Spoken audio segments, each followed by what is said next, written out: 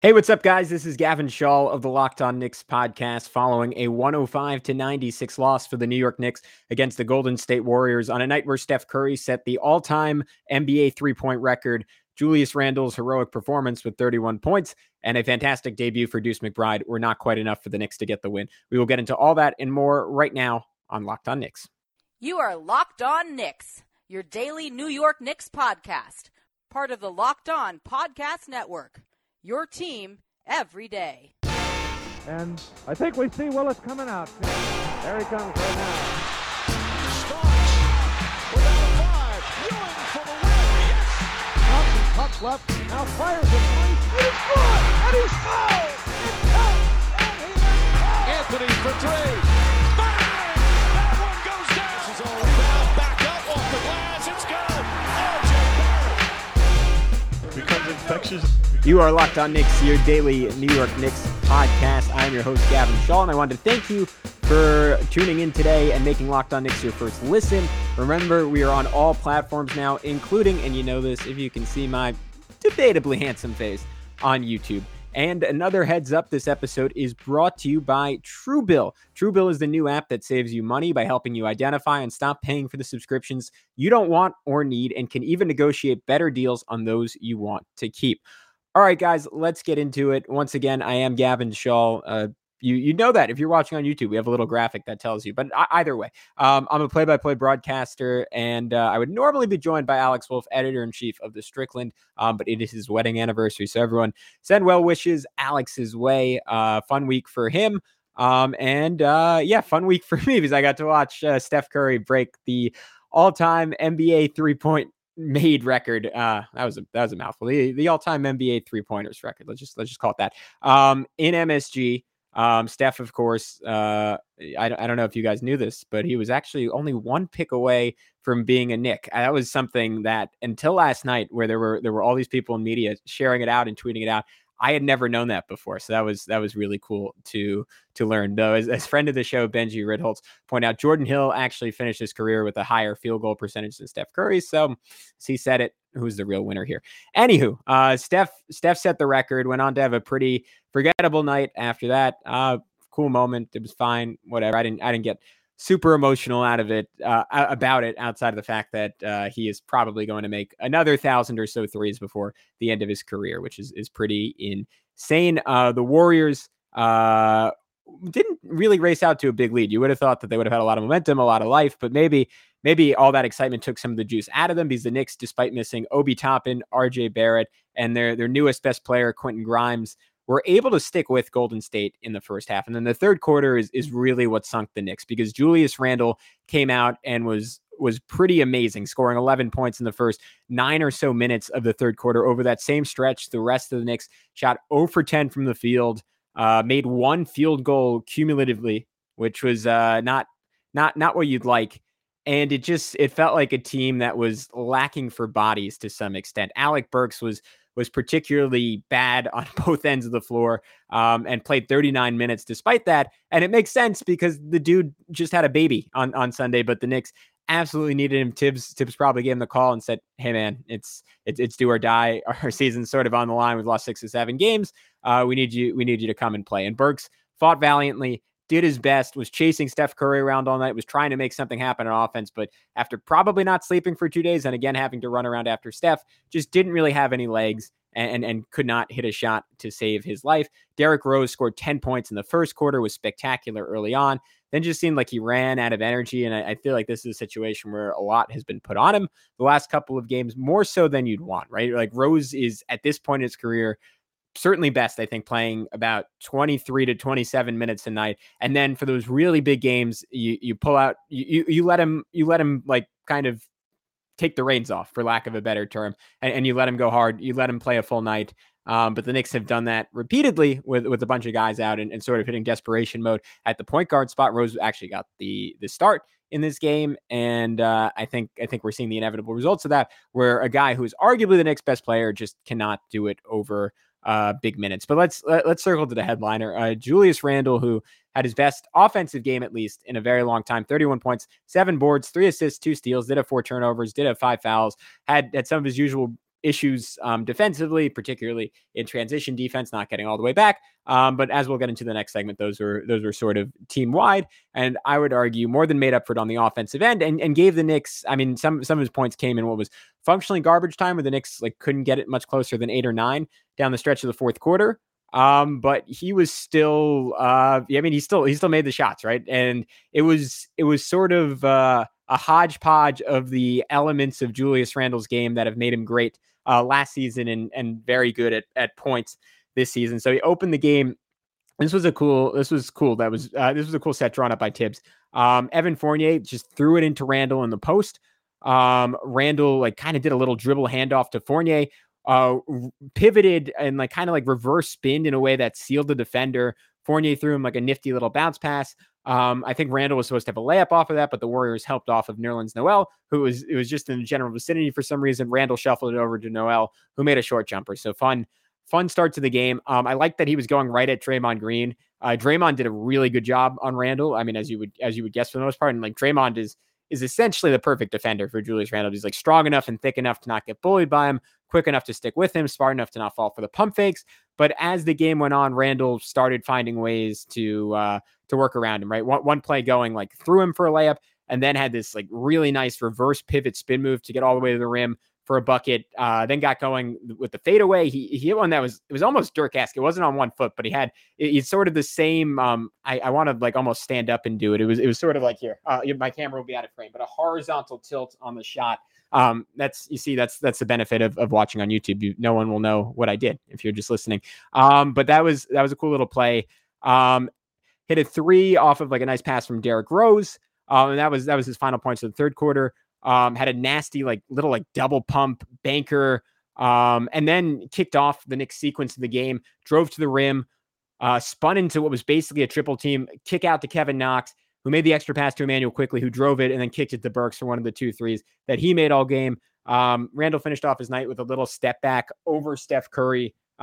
Just a nice shot. So look, obviously, ideally you would get this Julius Randle every single night.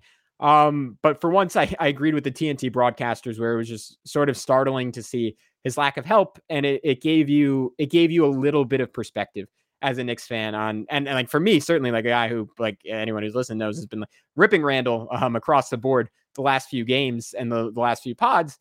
Like this dude just desperately needs some help, and at a certain point, I can feel a little bit of sympathy for like when he has these defensive breakdowns, because it has to be so frustrating offensively. And I've said this a lot. I think he's really made, as much as I've criticized his defense, I think he's really made an effort over and over and over again to make the right play offensively. And sometimes that leads to him overthinking and hesitating and not being as aggressive as you want it to be. Sometimes that leads to him being too aggressive, but it's clear his intentions are good. He's trying to make the right decision. And for the most part, he does. And a lot of times, just because of where the Knicks are at right now, it doesn't always pay off. These guys aren't making shots. But I thought this was about all you could hope for from Julius Randle. A fantastic effort on a tough night for the New York Knicks. I want to circle around and talk about the team defense a little bit, because I thought there were pretty significant issues on that end of the floor, as there have been recently quite a bit. And then we will get to the other players, including Deuce McBride, who got his first significant playing time of the season and looked pretty darn good doing it.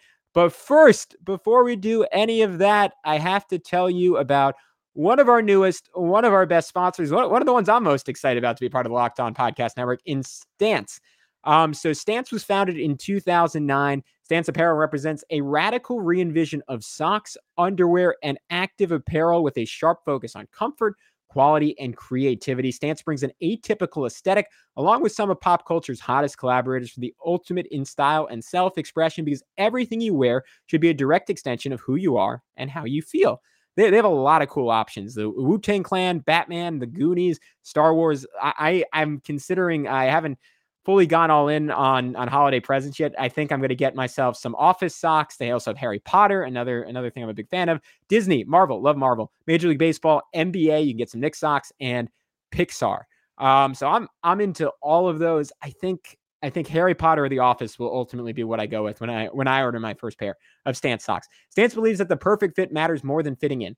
that those who feel good do good. So go see for yourself. Register for an account at stance.com and get 15% off your first purchase. Use promo code LOCKEDON at checkout to apply. Enjoy the color and comfort of a life less ordinary with Stance. And with that, we are back on the Locked On Knicks podcast. Thank you so much for making Locked On Knicks your first listen today and every day. All right, so let's talk defense a little bit, because the Knicks, statistically, were like holding the Warriors to 105 points is fine on paper. Steph missed some shots that he would normally make. I think you can argue that was canceled out by Andrew Wiggins going 3 for 6 from 3, and Nemanja Bjelica just absolutely torching the Knicks. 14 points, 4 boards, 4 assists. And I thought Bjelica is where the Knicks had the most breakdowns. And I want to be generous here, and I want to be clear that a lot of the breakdowns involve Steph Curry, right? And Steph Curry, I mean, that is his genius as a basketball player. He is a human breakdown generator, because 2 defenders essentially always have to go with him to ensure he's not getting a wide open 3. He is as good as anyone in NBA history at those sling passes back against the grain to take advantage of a defense that is tilted his direction. And when he throws those passes, it is 4-on-3 automatically. And if the other Warriors, which they've got a lot of players who are really good at this, pass the ball well and move the ball correctly, you have a situation where you're probably giving up an open 3-pointer. And that is what happened a whole lot on the day with Bjelica. So I'll just go kind of player by player and talk through the issues. Randle, I already mentioned there are times he didn't get back in transition. Derrick Rose, I didn't notice anything in particular. Evan Fournier had issues with Andrew Wiggins on the interior. And then just like general like laziness with Evan Fournier, right? Like this was in the KFS newsletter. I thought it was a great play to pull out. He had one where he did a great job showing on his guy and was sort of in a 2-on-1 situation, that scrambled over the corner to cover the 3. Ball bounced off the side of the rim, and he just kind of walks to get the rebound, resulted in a Warriors offensive rebound, kick out, Steph 3-ball. And that is how the Warriors kill you, right? And that's every player in the league knows it. That's how the Warriors have killed teams for 9 years now, or so, 8-9 years. It's those broken plays, and you just have to be sharp against them defensively, right? Because there's going to be plays where Steph does 2 or 3 crossovers in a row, hits a step back, and there's nothing you can do about that, right? There's not really a solution there. But on the plays where you force a miss and the ball is within your grasp, you have to find a way to get it, because in those scramble situations, Curry is again as good or better than anyone in NBA history of finding some room and hitting an open 3 off of them. And those are the shots that kill you. Those are the ways you ultimately lose a game. You lose a game by 9 points. That's a third of the final margin right there. So big issue for Evan Fournier, who I guess we can maybe talk about a little bit more later, but was by and large a corpse out there tonight again. And probably should have ceded some time to either Deuce McBride or Kevin Knox, both of whom didn't play a lot. Immanuel Quickley, someone who I rarely critique defensively, right? And I always feel weird talking about defense, because except for the times where like I'm lucky enough to have a chance to rewatch the game before recording the podcast, you don't get to see everything defensively watching live, right? Like as much as you can, you pause, you rewind, you go back, you try and catch the nuances of it. But it's really difficult unless you're a far greater basketball mind than myself, which there are many out there, some of whom have podcasts if you want to check them out. But it's very, very hard to see who is actually at fault, because you'll see something live and you'll be like, oh, okay, Nerlens should have gotten out on that screen. And you'll rewatch it and be like, no, he had 2 players to cover there, right? Like that was actually Evan Fournier should have rotated over from the opposite side. So I don't like to pick apart individual defense. And I'm probably more prone in general to catching someone like Fournier's mistakes, which are obvious, and someone like Quickley's mistakes, which are usually like a little bit more subtle. But he had a number of them in this one, like a play where he just inexplicably helped on a Draymond Green drive, where I can't remember if it was Julius Randle or someone else covering Draymond, but he, like, whoever got it was on him. And not that Draymond is fantastic attacking open space, but as a one-on-one driver, he's not particularly dynamic. He's certainly not someone you have to help on if the defender is not beat. Instead, quickly shuffled all the way over to him. Draymond made the easy pass out to the perimeter, wide open 3. And then had another one on Bjelica where he just missed the rotation, right? And it was a play where he had to anticipate that a double team was going to the corner, and he just had to get out to the left. I think it was the left wing, and just did not do it in time. And that's so often the issue with the Knicks this year, right?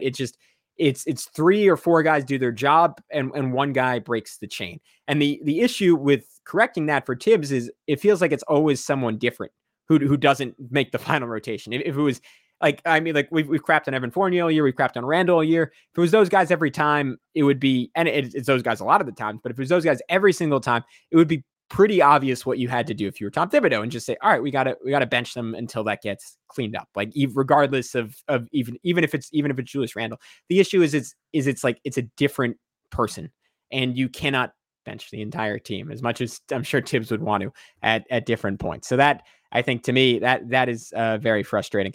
Mitchell Robinson didn't play a whole lot tonight, and it might have been because he made this play.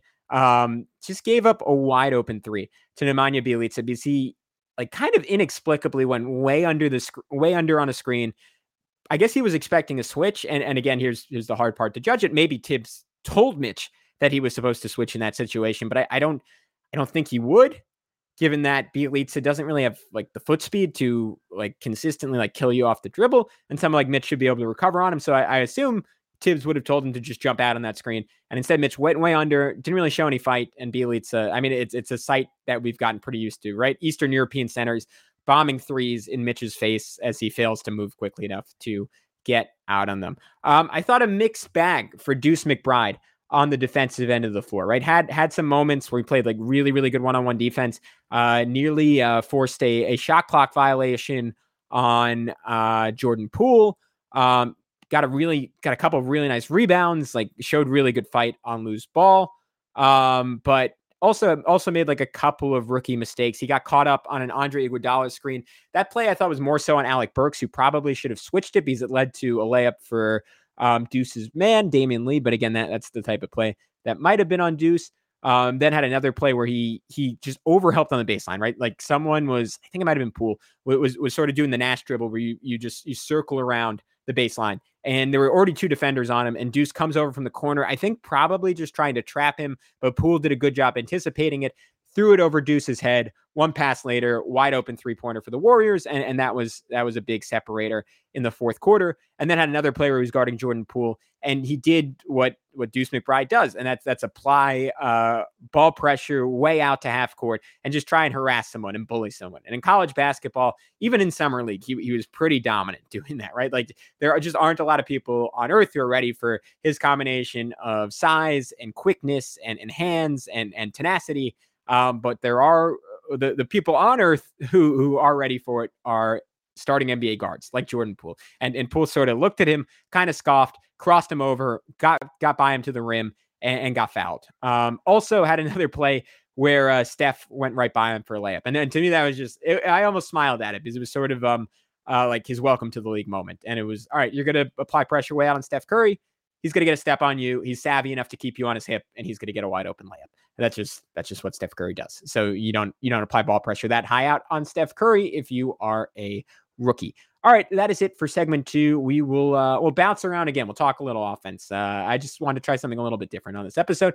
But first, let me tell you guys all about Bet Online before, wow, I'm even previewing the previews now. That's next level stuff as a podcaster. We'll talk a little bit about Built Bar. But first, Bet Online has you covered all season for more props, odds, and lines than ever before. As football season continues the march to the playoffs, Bet Online remains your number one spot for all the sports action this year. So head to our new updated desktop or mobile website to sign up today and receive your 50% welcome bonus on your first deposit. Just use our promo code LOCKEDON to receive your bonus. From basketball, football, NHL, boxing, and UFC, right to your favorite Vegas casino games. Don't wait to take advantage of all the amazing offers available for the 2021 season. BetOnline is the fastest and easiest way to bet on all your favorite sports. BetOnline, where the game starts.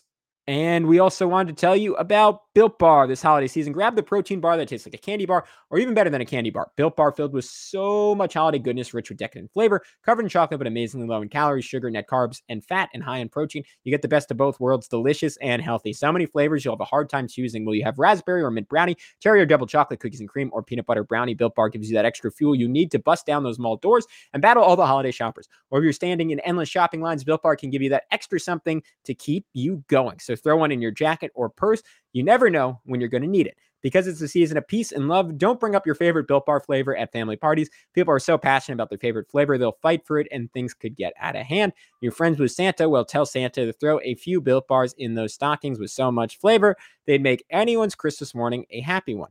Want to cozy up with something warm? Here's a holiday secret. Dip your Built Bar into a piping hot cup of cocoa, let it melt a little, and give your beverage a bit of that Built Bar flavor. Plus, you'll have a nice melty Built Bar to go with it. Be sure to have a couple of napkins on hand. Like some of those marshmallowy treats around the holidays, you need to get your hands on Built Bar Puffs. They're light, fluffy, and marshmallowy through and through, different flavors, all covered in chocolate. Tastes so good, you won't believe that they're filled with protein. So go to Built.com, use promo code LOCK15, and get 15% off your order. Once again, that's promo code LOCK15 for 15% off at Built.com. All right, with that, we are back. Third and final segment on Locked On Knicks. Who do we want to start with? You see, I'm used to having another person to talk to, and there's no one to drive the wheel now, and I'm left to my own devices, and that's not a good thing for anyone. But let's Derrick Rose, great start in this game. Again, tough finish. Already mentioned him. Fournier, 29 minutes, 1 for 5 from the field, 0 for 4 from 3, 1 rebound, no assists, no steals, 1 block, and the 1 block was on the first defensive possession of the game. It went right back to Andrew Wiggins, and then he proceeded to hit a little push shot. So it didn't end up in much. I think we've said it a whole bunch of times, especially when Quentin Grimes and RJ Barrett are healthy. I think it is clearly time to bench Evan Fournier, not to mothball him like Kemba Walker, but to give him a chance with the bench unit and see if playing a role more similar to what he did in Orlando could potentially benefit him and turn him into a higher level player. That's all I've got on Evan Fournier, right? We've said it all at this point. There's only so much you can complain about. Nerlens Noel, I thought sort of a weird game for him, right? 3 points, 7 boards, 3 blocks, 3 offensive rebounds. I thought he looked healthier than he has all season, right? And this was one of the first things I wrote down. It just seemed like he was moving with greater ease. And that would be a very big deal for the Knicks because this is someone who was one of the best defensive players in the NBA a year ago by box plus minus. He was the number 1 defensive player in the NBA last year. If I remember correctly, it wasn't even particularly close. And this year, he's someone who's, I would argue, has been average to below average at the center position. Maybe not disastrous, but certainly not impactful, and someone who has been disastrous on the offensive end of the floor. It's been a total non-entity, basically just sits there taking up room, making life harder for Julius Randle and whoever else has any interest in getting to the rim. But I thought, again, a lot more active, but also, and again, did a great job offensive rebounding, but he made some pretty crucial mistakes defensively in this one, right? Had a play where, I don't know if this was on him, because he switched on to Jordan Poole in transition. That might've been just a situation where there was no one else in the vicinity to cover. And he ended up allowing Kevon Looney to run straight to the rim for a dunk. That might've been on another Knick. Maybe that was a scramble situation. So I don't know if that was on him. Multiple times I noted where he was jogging back in transition, and there weren't always plays where he would have made the difference, but it was just pretty stark when it's his man, when it's Kevon Looney streaking down the floor, catching the pass, and you pan over and Nerlens Noel is moving like a 70-year-old on a treadmill. So that was unfortunate. That happened multiple times. And then had another play where he fell asleep on a Looney off-ball screen and just conceded a wide open layup. So mixed bag for Nerlens Noel, but good to see him moving a little bit better. Alec Burks, I already mentioned. I think I want to wipe the slate clean on this one. This was a guy playing 2 days after he had a son. So congratulations to Alec Burks. That is all I will say there. Deuce McBride, right? This is we're burying the lead. 20 minutes, 8 points, 4 boards, 1 assist. It was great to finally see him get some substantial action. And he had 2 plays that made you go, whoa, right? Two different off the dribble threes. I think the first or second time he touched the ball, just dribbled into a step back in the corner. And it's one of those plays that it tells you this guy has all the swagger in the world, zero lack of confidence. On Steph Curry's night at MSG, he said, look, I'll show you some 3-point shooting. So that was great. 2 different times where he got a rebound, pushed the ball, and set up Kevin Knox. The first one, fantastic box out, drove just straight up the middle of the court, threaded the needle on a pass to Knox, who proceeded to miss the dunk, but a great play. Fourth quarter, again, battles for a rebound, tips it out to Mitchell Robinson. Mitchell Robinson hands it right back to him, speeds up the court, handoff to Knox, did something that you don't see a lot of Knicks guards do very often, where he kind of pivoted as he did the handoff to set a screen as he was giving the ball to Knox. Knox rose, drained the wide open shot. And just it's those give a shit plays, right? For lack of a better term, that you want to see increasingly often from the Knicks, and we don't always get enough of. So that was fantastic. I already mentioned the welcome to the league moments. Also missed a couple of other threes. Only ended up shooting 3 for 8. Had one layup that would have been insane. It was like an MJ play. Like he was palming the ball, faked the pass, got right by his man, and then took some contact and just couldn't quite finish it over Draymond Green, who's one of the bodies in the NBA you don't really want to take a bump from, right? That's going to dislodge you a little bit, but it was a cool attempt. I already mentioned the defensive issues with him, but really, really exciting start from Deuce McBride. And again, as I've been arguing the last few weeks, in the interest of making the Knicks more fun, in the interest of making the Knicks more interesting, I would love to see Deuce McBride in the rotation if you can swing it. Kevin Knox, another solid game for him. I wish he'd played more than 20 minutes. 9 points and 7 boards in 20 minutes, 2 for 4 from the field, 2 for 3 from 3, 3 for 4 from the foul line. Again, would have gotten into double digits if he hadn't missed that dunk in transition. I can't say I completely paid attention to his defense, so there might have been some massive issues there that I was missing, but overall, good level of activity. The shot continues to look good. There was a report from that we didn't mention the pod from Shams Charania of The Athletic that teams have inquired about Knox and just are not really sure what the Knicks' gauge of him is. I mean, the Knicks have seemingly made it pretty clear that he is an afterthought, but if he continues to play well, again, I mean, Evan Fournier isn't really doing anything. I would continue to give him a chance. See what you have in Kevin Knox before you trade him. And if nothing else, you're building up his value for that potential trade. And maybe you get a little something other than a second round pick, or you get a higher second round pick for Kevin Knox if he continues to do well. All right, that is everyone. So, Immanuel Quickley. I almost forgot. Another mixed bag for Immanuel Quickley. Shot horribly. 3 for 12, 2 for 9, 12 points, 3 assists, 5 fouls, 2 turnovers. 2 of those threes, I know I'm an Immanuel Quickley apologist. I got called out for it on Twitter. 2 of those threes were at the end of a shot clock. So if you want to look at it like 3 for 10, 2 for 7, still not great for Immanuel Quickley, right? He had a tough night. Also we mentioned the defensive issues, also threw a really bad lob to Mitchell Robinson. Did have one really nice 3 ball where he had it was a crossover into a step back. Made that really nice pass that I already mentioned to Kevin Knox. Another play I loved, or 2 other plays I loved. He went right into the body of Damian Lee, as the shot clock was winding down, took the contact, hit him from an and one. Again, that's just showing the improved core strength and upper body strength that he has this season. Another play, late fourth quarter, blow by, into the lane, cross court, hook pass on an absolute frozen rope to Kevin Knox. It hit him right in the chest. Knox ended up missing that shot, but it was a great play for Quickley. The shot has to come around, though, for him to be the guy that we all know he can be and the guy we all want him to be. So that is it for this edition of the Locked On Knicks podcast. Thank you so much, as always, for tuning in. And we will, no game tomorrow, but hopefully we will have something for you by tomorrow night, if not Thursday morning. Until next time, or I guess Friday morning. Until next time, be good, enjoy the rest of your week, and stay tuned for more Locked On Knicks.